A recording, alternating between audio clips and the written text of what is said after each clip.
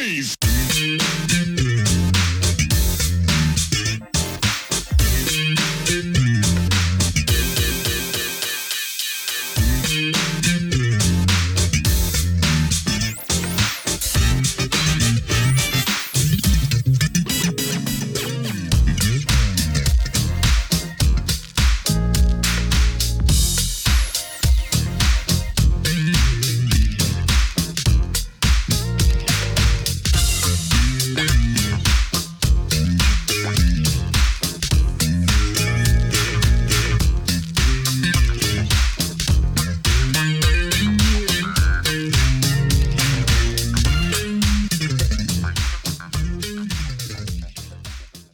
Welcome back to the next part of this Truth and Rhythm episode. Be sure to subscribe to this channel. If you've already done so, please share it with friends. Also become a member by joining Truth and Rhythm on Patreon, or consider donating at funkinstuff.net. Thank you so much for your interest and support. Enjoy. You worked quite a bit with Billy Preston through the years. And,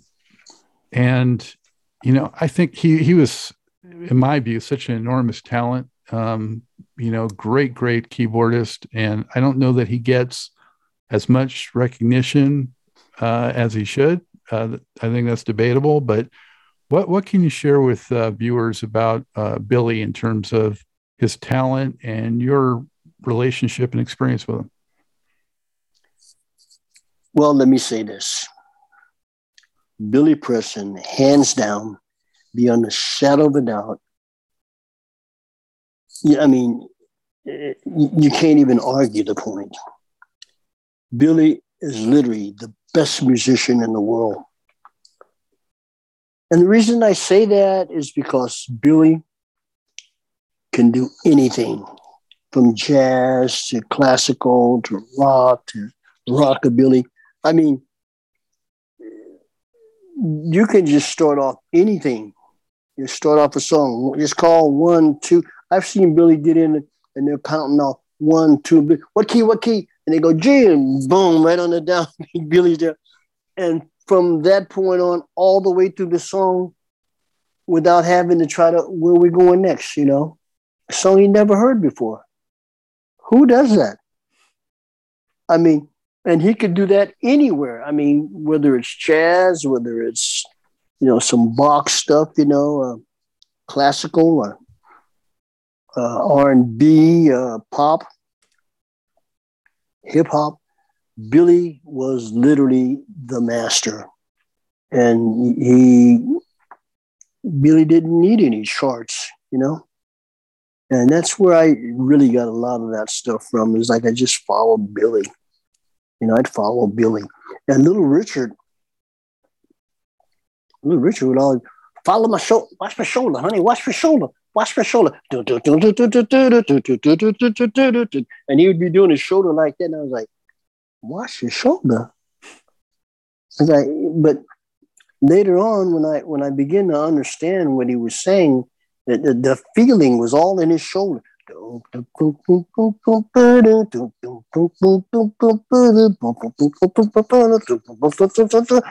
just watch it. You just watch your shoulder. It's all you had to do was just watch your shoulder. And with Billy, you just listen to where he's getting ready to go. He would always do these impeccable little turnarounds to let you know that something new was getting ready to start, whether it was a chorus or a bridge, the bridge, the chorus, or the verse, wherever we were going, there was always something different. But Billy would be consistent at, here's the verse, here's the chorus, and now here comes the bridge. And it was like that on everything that he played. And he was just so amazing, so good. And I think that's probably one of the reasons the Beatles liked him. They used Billy as a gauge.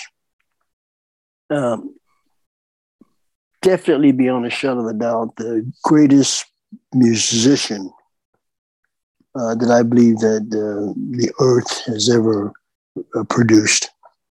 Wow. You can see some of that now with that Get Back documentary of the Beatles are showing, because there's segments that shows Billy really doing his thing, and you can really get an appreciation of what a huge influence he was just on the Beatles alone, aside from his incredible own career.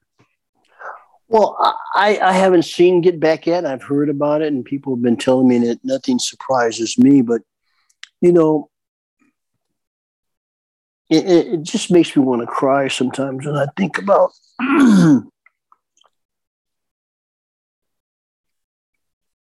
a lot of people don't really understand, if you're a people of color like myself and a man like Billy Preston, a black man. And this isn't playing the race card. A lot of folk don't understand that if they've not been in my shoes, if they've not been in Billy's shoes. Now, Billy would tell me that there was actually gigs that he did with the Beatles, and they don't talk about this, where you would hear two guitars and a bass player and a drummer with some keyboards, really down real low in the track.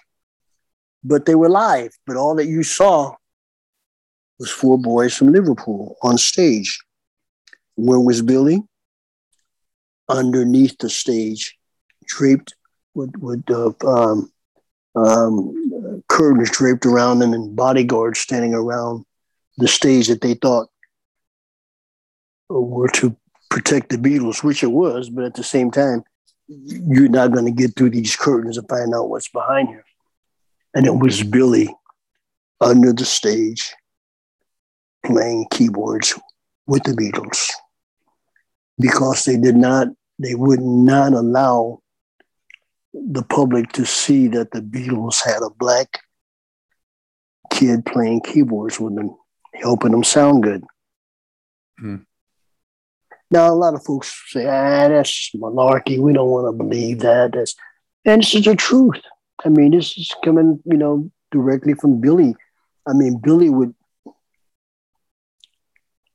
literally cry in my arms from the hurt and the devastation and the pain that he received. Traumatic experiences of growing up playing with the Beatles, but because he wasn't white, he couldn't show his face. That's a travesty right there. I'm getting all choked up just thinking about it. But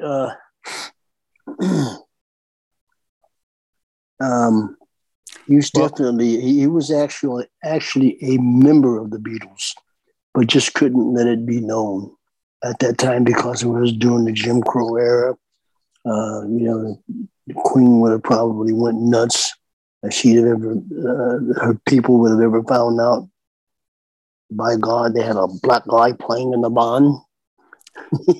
It's just such a head scratcher, though, when you think about Alvin, something like, Jimi Hendrix had to go over there to get his break, and he was a black guy, fronting other white players, so that's ironic, because it's around the same time period. It's just craziness. Well, let me tell you something that you might not know.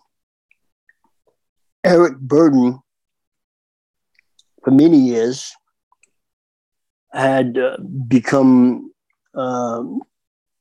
very knowledgeable through guys like, Fats Domino, Muddy Waters, and all these B.B. King, these artists, black artists that he grew up, that inspired him to be Bo Diddley, who he is as an artist, And when he came over to America with the Animals, Eric Burdon and the Animals, the same artists that inspired him, that he grew up listening to, where his band is making, or earning, I should say, $25,000 for the gig. Here's Muddy Waters making, $2,500 opening the show for Eric Burdon and the Animals. Eric did not like that, being the kind of man that Eric is. Eric said, you know what? One day I'm gonna go back to America and I'm going to investigate that. And sure enough, when he was coming back from England to check out what it was like to be an American and to find out why was it that blacks were being treated that they were, he was angry at the border when they said, hey, you got anything to declare? He said, yeah, war. Wow, war. Yeah, war on America. I'm coming over here to war on America. And that's why he ended up calling the band Eric Burdon War. It's the first record, yeah. And here's a white guy singing with an all-black band. And he got so afraid about it because of the political stuff that it was, the statements that it was made, that he thought, okay, well, maybe I better back myself up just for another face. Let me call this guy I know over in Sweden, named Lee Oscar, and get Lee over here. And so he got Lee to play with him, to help him out and be there with him, just so he wouldn't be the only one they could attack. So anyway, Eric is man. That guy is the most amazing artist. Before we leave the subject of the Beatles, I definitely wanted to touch on George Harrison, because you worked quite a bit with him, and I understand you really hold him in high regard as well. And if you could just share with us a little bit about your experience with him, similar to how you did with Billy. I love George. You know what? I would have never met George without being a friend of Billy Preston's. A friend of ours by the name of Robert Margoloff, a great producer. He's been on the show. Yeah. Yeah. Okay. Produced Stevie and, Isley Brothers. I mean, you name it. Devo. Whip. Crack that whip. Whip it good. Wanted to produce the band, the Stair Steps. It used to be called the 5 Stair Steps. They had this song, "Ooh, child, things are going to get easier." Well, Billy is a very good friend of Kenny Burke and Clarence. Clarence passed away now, but the brothers, Billy was a very good friend. Billy, being a friend of George, thought, what, George is looking for acts. Maybe he'll like this act, the Stair Steps. And George was like, man, I love the Stair Steps. And I liked them when they did Ooh Child and at Billy Preston's house, rehearsing. And Billy had invited George over to kind of see the band at the time that we were rehearsing, because we were going to do an album. Whether George was going to have it on his label or not, we would have found a label. But George Harrison happened to come in, and he's sitting in the studio, and he began to ask the question, oh my God, who's that drummer? And Billy Preston is like, oh, that's my drummer. It's Alvin Taylor. And he's like, wow, I'd like to have him on the album, my album, And because when he said the album, he thought on the album with the Stair Steps. He's like, well, that's why he's here. He's going to do the Stair Steps album, And so by actually doing the Stair Steps album that was produced by Billy and Billy Preston and Robert Margoloff, George ended up loving that album. And that matter of fact, that was George Harrison's favorite album, according to what George told me. That's my favorite album, Second Resurrection by the Stair Steps. The album that was produced by Billy and co-produced by Robert Margoloff. So after George had heard that album and found out I was your drummer on it as well, and having a chance to meet me at Billy's house, asked me if I would do his album, 33 and a Third. And I told him I would, be honored. It would be a privilege and a pleasure to do that. And so it was a year later, but finally I got a chance to be there on the album, play on the album. I flew over with Willie Weeks and David Foster. Now, there's a strange kind of guy, David Foster. What a unique talent. What an amazing guy. Very quiet to himself at the time. But, God, right after that album, he blew up real big. He blew up really huge. He was doing everybody's album. I thought, I wish I was as smart as David Foster. I'd probably be somebody now. But anyway. Well, he got his name on a lot of hit songs, that's for sure. Yeah, he does. Yeah. That's great. I'm happy for him. But yeah, that's I had a chance to actually be the judge on George Harrison's video. The song, This Song, which was a spoof on him getting sued on My Sweet Lord. My Sweet Lord. And so that George uses a song called This Song. There's nothing tricky about it. This song ain't black or white, and it doesn't infringe on anyone's copyright. And meanwhile, it's got this bass line going, do do do do do do do do do do do do do do, which could be rescue me, do do do do, sugar pie, honey bunch, do do do do do do. It's really funny. There's one bass line that's on like 20 different songs, and George is like, you know what? This song is in E. This song is for me and you and your aunties, and he writes a song about this song. It's actually a joke, about how the heck can you sue me for a song that has, multiple lines in 20 other songs, but all of a sudden you're going to take and sue me for it. But anyway, so he wanted to do a video and asked me to be the judge. He wanted to put a white wig on me and the robe and everything, but unfortunately I couldn't do it. And so my idea was that, hey, since Jim didn't get a chance to play on this album, what about, Jim Keltner, using Jim Keltner for it, Because I thought it was really cute, nice, first of all, for Jim had been so instrumental in turning me on to a lot of dates. There was just one song called 1, 2, 3, 4 that they wanted a drummer on, Ronnie Wood from the Stones. And Jim said, hey, I got the perfect drummer for you.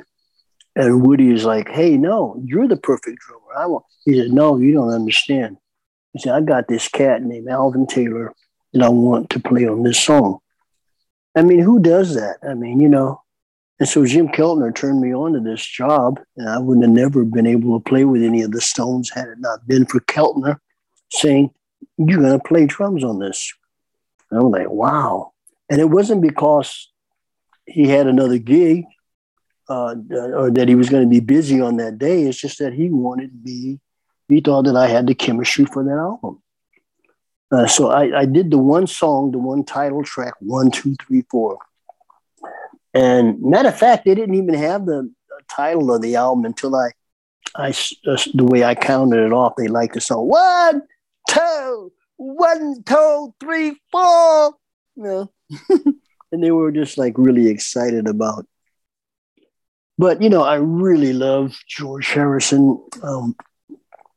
He's the most unique artist that I ever worked with in my life.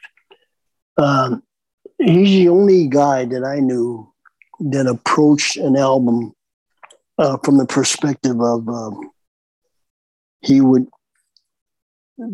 approach it as though he was like a director and you're an actor, and as an actor, this is the part that I want you to play for the movie that I got going on here. And so he would sit down in the front of a fireplace with a 12-string guitar, play the song, sing the lyrics talk down the lyrics, tell me the story while he's strumming it and playing it, and telling me what he wanted. He wouldn't tell me exactly what to play, but what he would like, how he would like for me to paint the picture of what the drums would sound like with that. And that was on every song. He never told me exactly what to play ever, but gave me an idea of what he wanted me to play and stepped back and let me do it. Never once tried to micromanage how I played it. It's pretty unique. He was very conceptual, sounds like. Extremely conceptual. Yeah, and it was fun. I know I don't mention much about Bob Welch, who's a member of Fleetwood Mac, and Bob Welch and I, we were the only two members of Bob Welch's 4 albums that I did with him. With the album Ebony Eyes, Sentimental Lady that we did was different from the one that Fleetwood Mac did. That was the only song that he used the members of Fleetwood Mac on that album. But Precious Love and Ebony Eyes, all those songs were all Bob and I. There's nobody else. Bob did the keyboards. Bob did the guitar, the bass, and I did the drums. And I called in my friend Gene Page and did all the string arrangements with Barry White. And that's how Bob ended up being a solo artist. Mm-hmm. And you worked with Bill Withers on an album, and we lost him, I guess, about a year ago or so. A tremendous artist. What can you tell us about Bill? Well, Bill was an amazing artist in and of himself. I mean, Bill was very unique. The album that I did with him was called Menagerie, with the hit single Lovely Day. And Bill was just a very unique guy. Started out with kind of a statement, like Gil Scott-Heron was a statement type of an artist about the war, rumors of war, and just the political statements, But went from that to more of a personal type of statements, grandma's hands,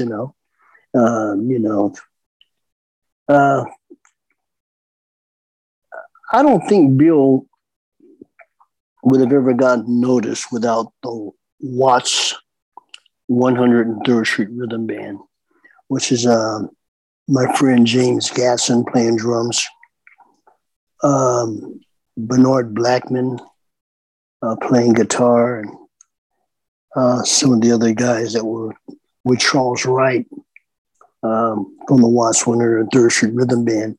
When that band became his band, that really, they sort of really showcased Bill being who he really was. And without those musicians, I don't know if Bill would have ever really gotten the break that he needed. But he was an awesome artist, but unique vocals, I mean, easily distinguished. Yeah. And you mentioned Gil Scott-Heron, and you worked with Gil Scott-Heron on Secrets, which really like that album with Brian Jackson. Brian Jackson's been on the show. How did you connect with Gil, and what was it like? What impression did he leave on you? Well, interesting. I was asked to come and play on Angel Dust. And so I never met Gil Scott-Heron. I never shook hands with him, never seen him face to face. I was simply brought into the studio through Robert Margoloff. And at the time, Malcolm Cecil was producing that album. And I guess Bob told Malcolm that I would be the killer drummer for this. And that, He's more of a commercial drummer, and if you use him, you're going to get a hit. I guarantee you, Bob told him. And sure enough, it's really funny. The only song I played on is Angel Dust, and it becomes the one that's the hit off the album. Yeah, that's probably one of his bigger hits, Gil Skinner. Yeah. And it's funny. I think it was Arista Records. Arista Records.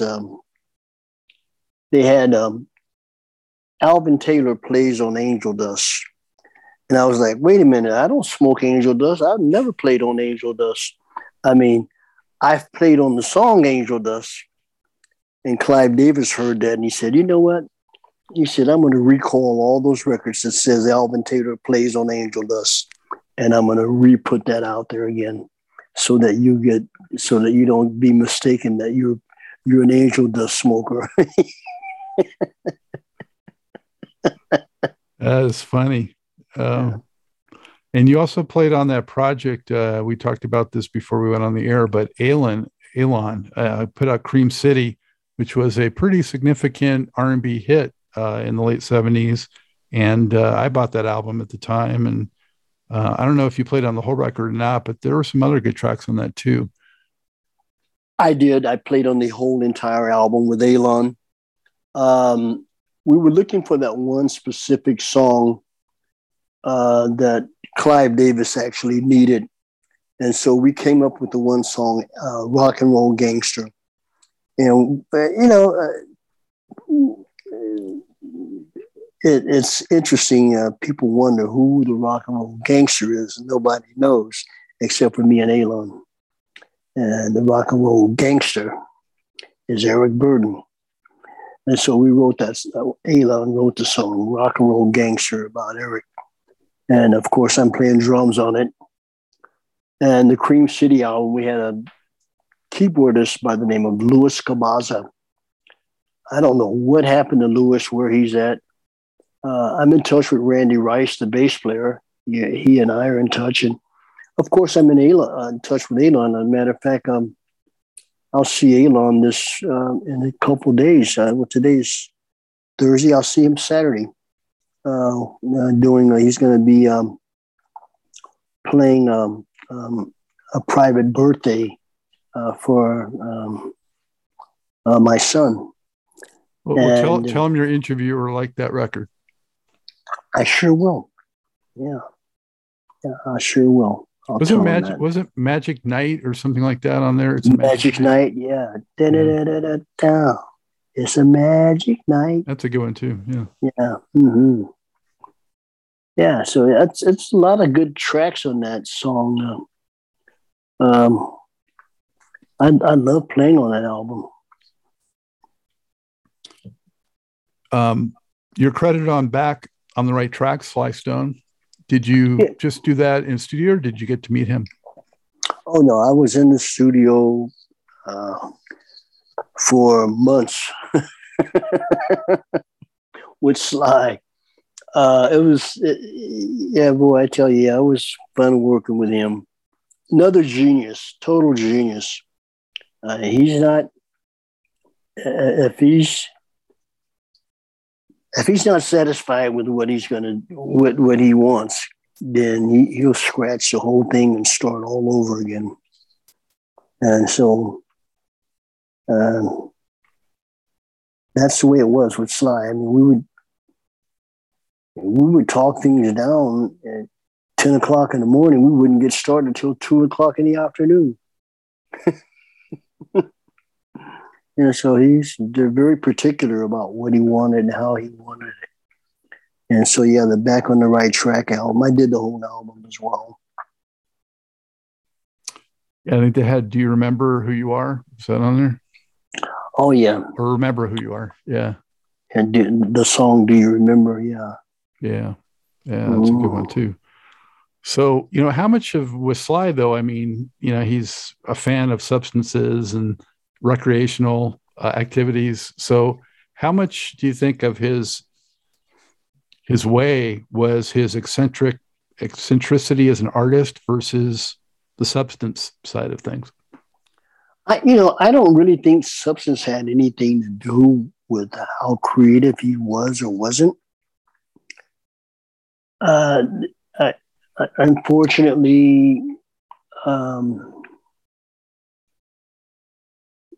substance abuse is a disease.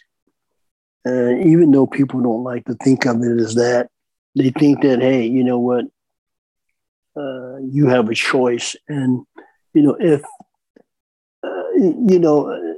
there's what's called the phenomenon of craving. And I don't want to get really too much into this, but the phenomenon of craving is limited to a certain specific kind and type of a person. It doesn't show up in the average temperate drinker or user.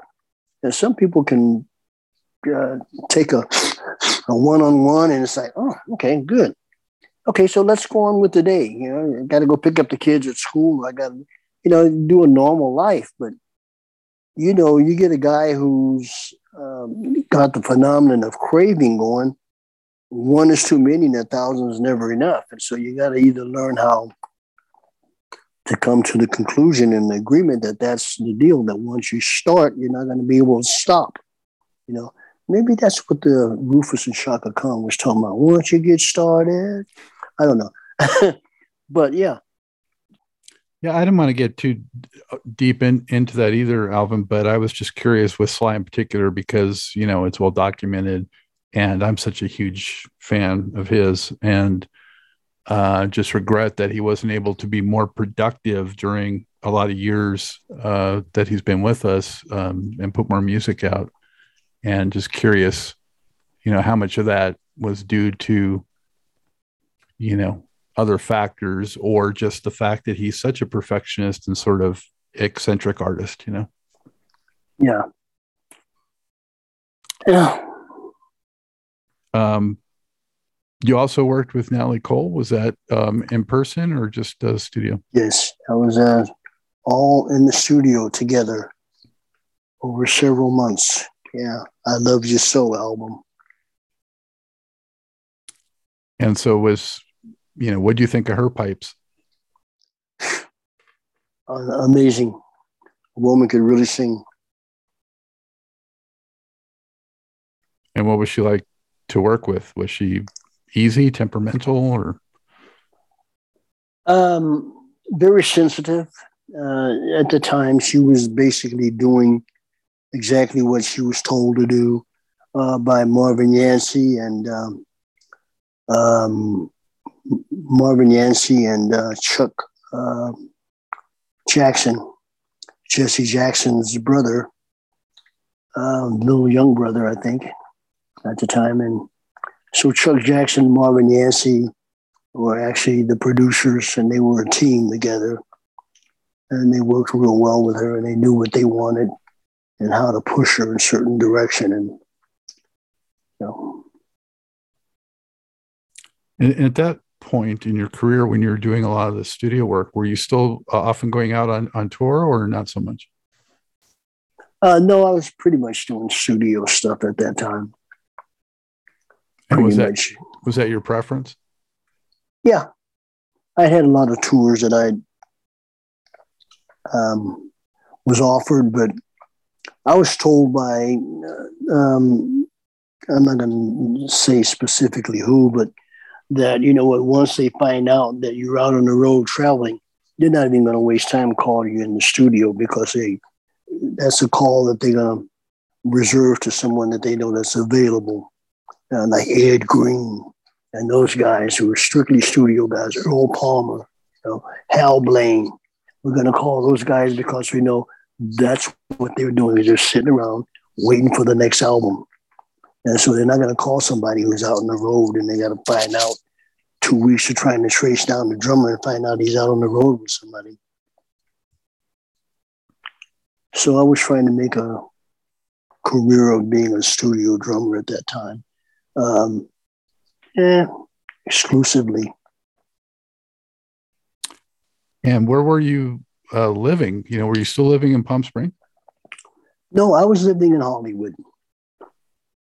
I had built a castle up in the Hollywood Hills. Sounds like good times to me. Yeah. And good times, bad times. We've had our share, Yeah. Good times and bad times, yeah. So when and why did the studio work start to slow down? Well, basically, uh, the whole scene, it just became different. All of a sudden, people started having studios in their own house, and um, composers were starting to get equipment where they could, they can program drums, and they could, it's just one composer I talked to, and he was like, "Hey, I'd be honest, man, I'd love to hire you, but you know what?" He says, "I make more money by not hiring you." He said, "I don't have to talk back to the drummer. I just program it and tell it to do what I want it to do." He says, "It's always on time, and I don't have to pay him." I was like, "Wow, what a concept!" Yeah, but it's not the same people though. That's the thing. Well, and that's true. But hey, when you're looking at people who don't understand that and don't care about that, and only are able to make the amount of money that they want to make out of it and do what they think is best, what are you going to tell? What are you going to do? You can fight and tell them the truth, and never be heard.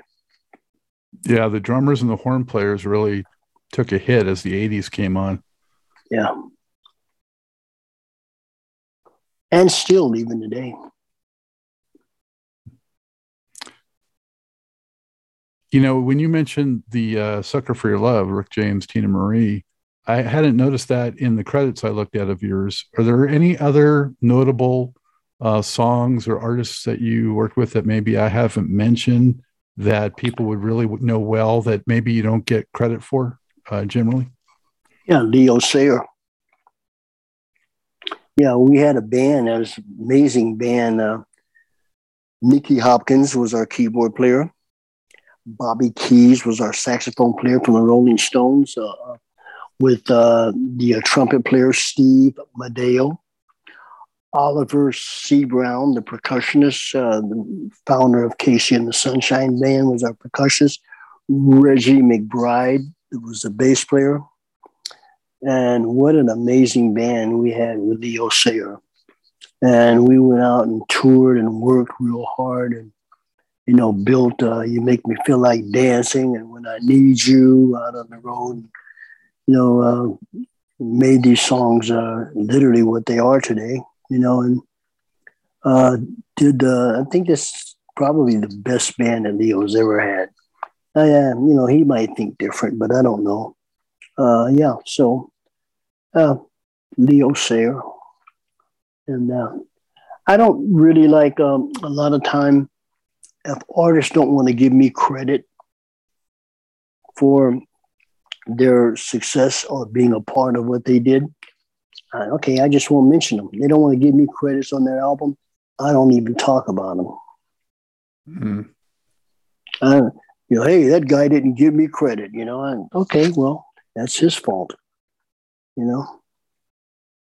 Too bad for him. It's a two-way street, I guess. Yeah. Looking back, what would you say are maybe one or two of your most unforgettable experiences on a stage?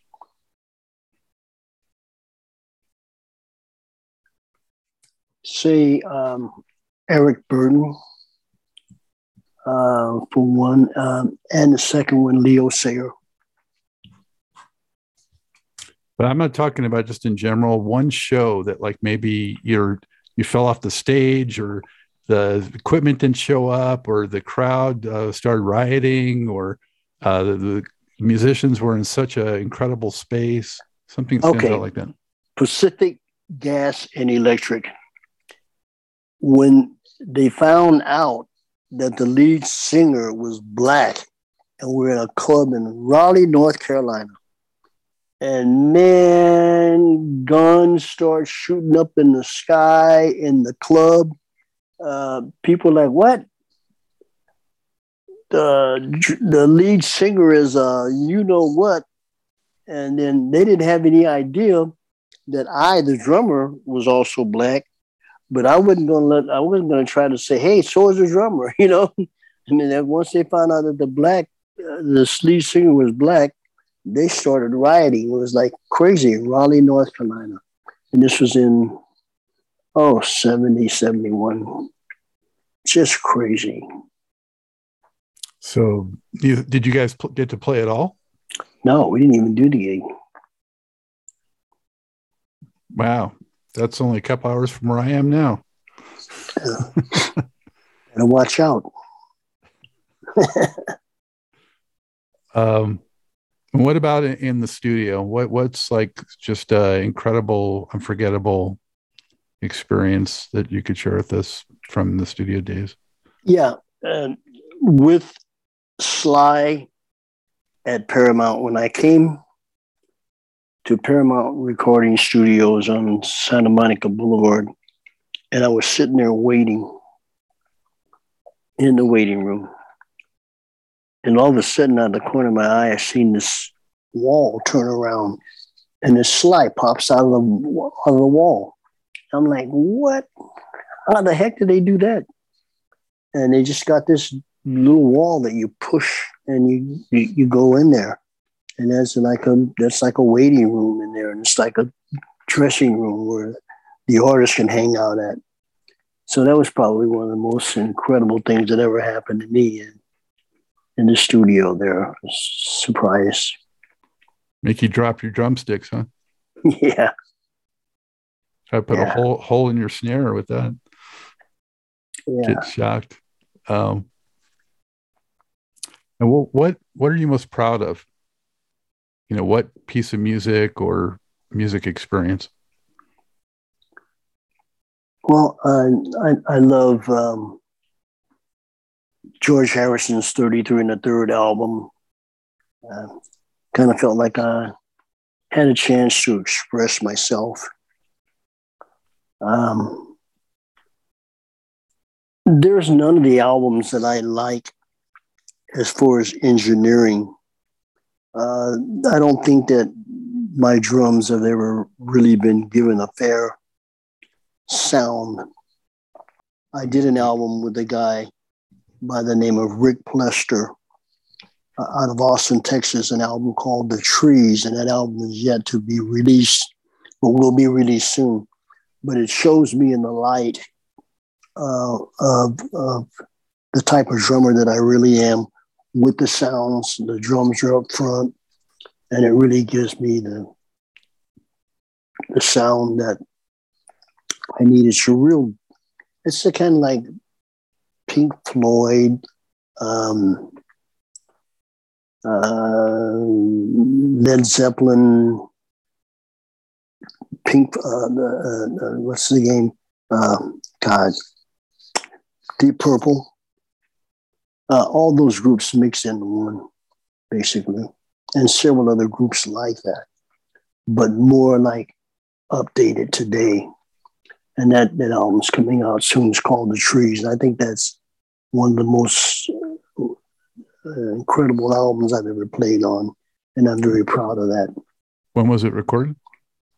It was recorded 5 years ago, and it's just getting to the point where they're mixing and mastering, and it's called The Trees. And there's vocals on it too? Yeah, it's coming out soon.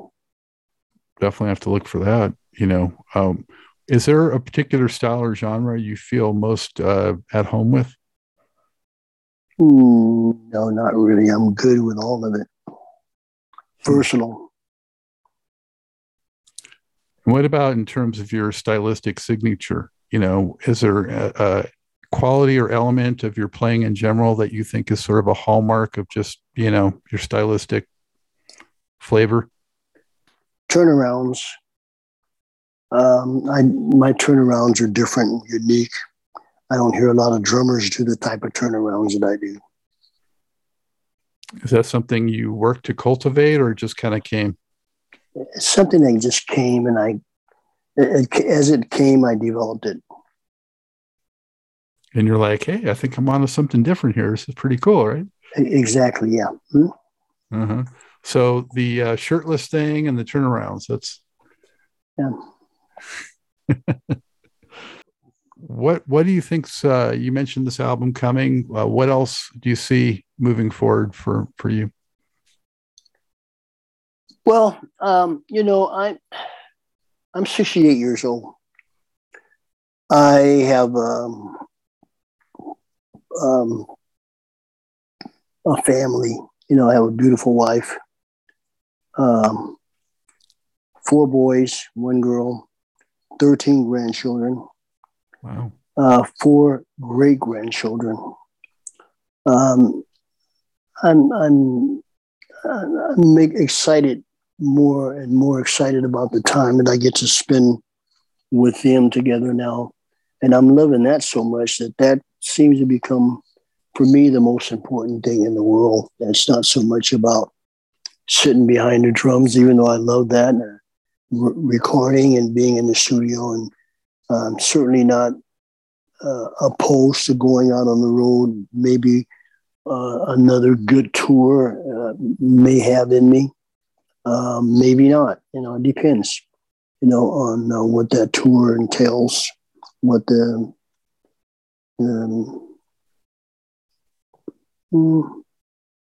I'm not sure. I really don't know. But I'm looking more to just kind of like taking it easy.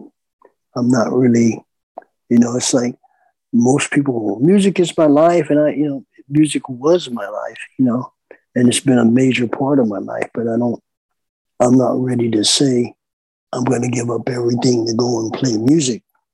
I'm a responsible husband, and a leader in my community. I have children and I need to set examples for. I don't know. It might be okay for Mick and those guys, 68 years old. That's just time to do something else. You know what I mean? Yeah. Did you ever think 40 years ago, 50 years ago, they'd still be at it? No, not at all. Incredible. Well, is there any thing you'd like to share with viewers in terms of, sort of keeping tabs on you, or? Well, just, feel free to, to Google my name, and it tells you where I'm at. Alvin Taylor Music at gmail.com is my email address. You can always contact me there, and have Alvin Taylor Music on Facebook. And Alvin Taylor Music is my business name. But then there's also Alvin Taylor. I'm on Facebook, and getting ready to. I have a Twitter account. I also have a LinkedIn account. I also have TikTok, and I'm getting ready to get that going. So TikTok, oh yeah, you're dialed in. That must be some of the grandkids influencing you. You got it. Like hey, you don't want to be a dinosaur, Dad. Here, do TikTok. Yeah. Nice. Well, again, thank you so much. It's been so much fun talking to you, and thank you so much for the music over the years. My pleasure. Thank you so much for having me, Scott. I appreciate it. It's a privilege, a pleasure, and I must add an honor to be here. Thank you. I hope you enjoyed this episode of Truth in Rhythm. A big thank you goes out to our guest as well as to you, the viewer and listener. Also, much gratitude to Pleasure for supplying the show's funky opening and closing music. As a reminder, you can always access the complete list of linked shows by episode at funknstuff.net. I urge you to support this program and receive the extra benefits along with that by subscribing to the Funk and Stuff channel on YouTube and sharing it with funk, R&B, and jazz lovers, joining Truth in Rhythm's membership program at Patreon, submitting a donation at funkandstuff.net, buying Everything is on the One, the First Guide to Funk book at Amazon, shopping at the Funky Things store for cool merchandise at funkandstuff.net, and linking through funkinstuff.net for all of your Amazon purchases. In addition, if you're an artist or anyone seeking proven, results-oriented professional marketing, PR, writing, or editing consultation or production, check out the media services section at funkinstuff.net. Also, I encourage you to drop me a line at scottg@funkinstuff.net. I love the feedback, suggestions, guest requests, appearance and sponsorship inquiries, and just talking about my favorite subject, groove-based music. For now, and as always, this is Scott Dr. GX Goldfine saying, keep on vibing to the rhythm of the one.